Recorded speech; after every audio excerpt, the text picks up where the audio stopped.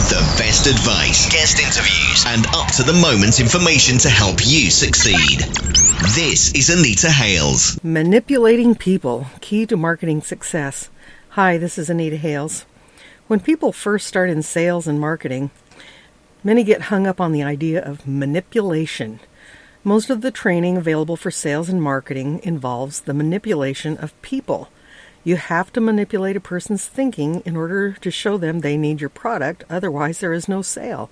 But some people feel like it's somehow icky or dirty to try manipulation.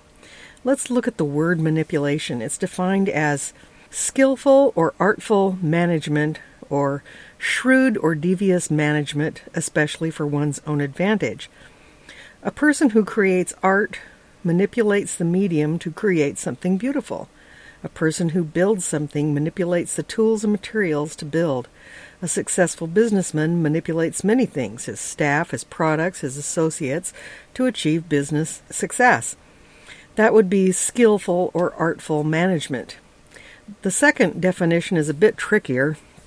Shrewd just means clever or sharp in natural affairs. A person who solves a puzzle shrewdly manipulates the pieces until the puzzle is solved. But manipulation can also imply a devious intent. A cult leader manipulates his followers to doing whatever he asks, whether it's to give him all their money or to take their own lives. This is where the word gets its negative connotation. This is so pervasive that just the word has become a pariah. If you do a search for manipulation quotes, all of them are negative and relate to a person using manipulation in a negative way. So manipulating people is a tool that can be used for good or ill, depending on the person using it. It's also something we use every day. Kids manipulate their parents by throwing tantrums.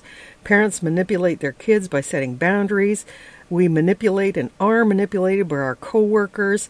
We manipulate and are manipulated by our spouses. We are manipulated by a bombardment of advertising on various forms of media. It's not something we can avoid.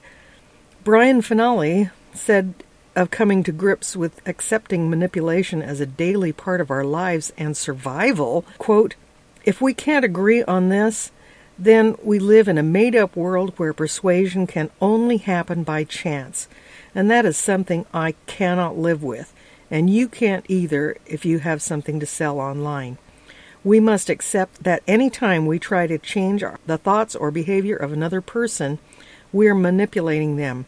Persuasion is the tool we use to manipulate. And that's okay," end quote.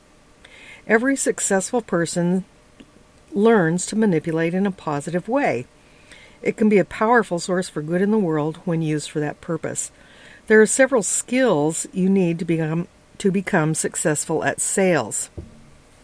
You need to understand thought patterns and human psychology in order to get people to take action that you want them to take. Finale says, quote, "Humans have a few select undeniable needs they will do anything to meet. If you, as master persuader, can learn to elicit the emotions that fulfill these needs, you will become wealthy beyond your wildest dreams," end quote. If you get hung up on the term manipulation, use another word like persuasion or influence if that makes you feel better. But it is a necessary skill to develop. The great Zig Ziglar said, "You can have everything in life you want if you will just help enough other people get what they want."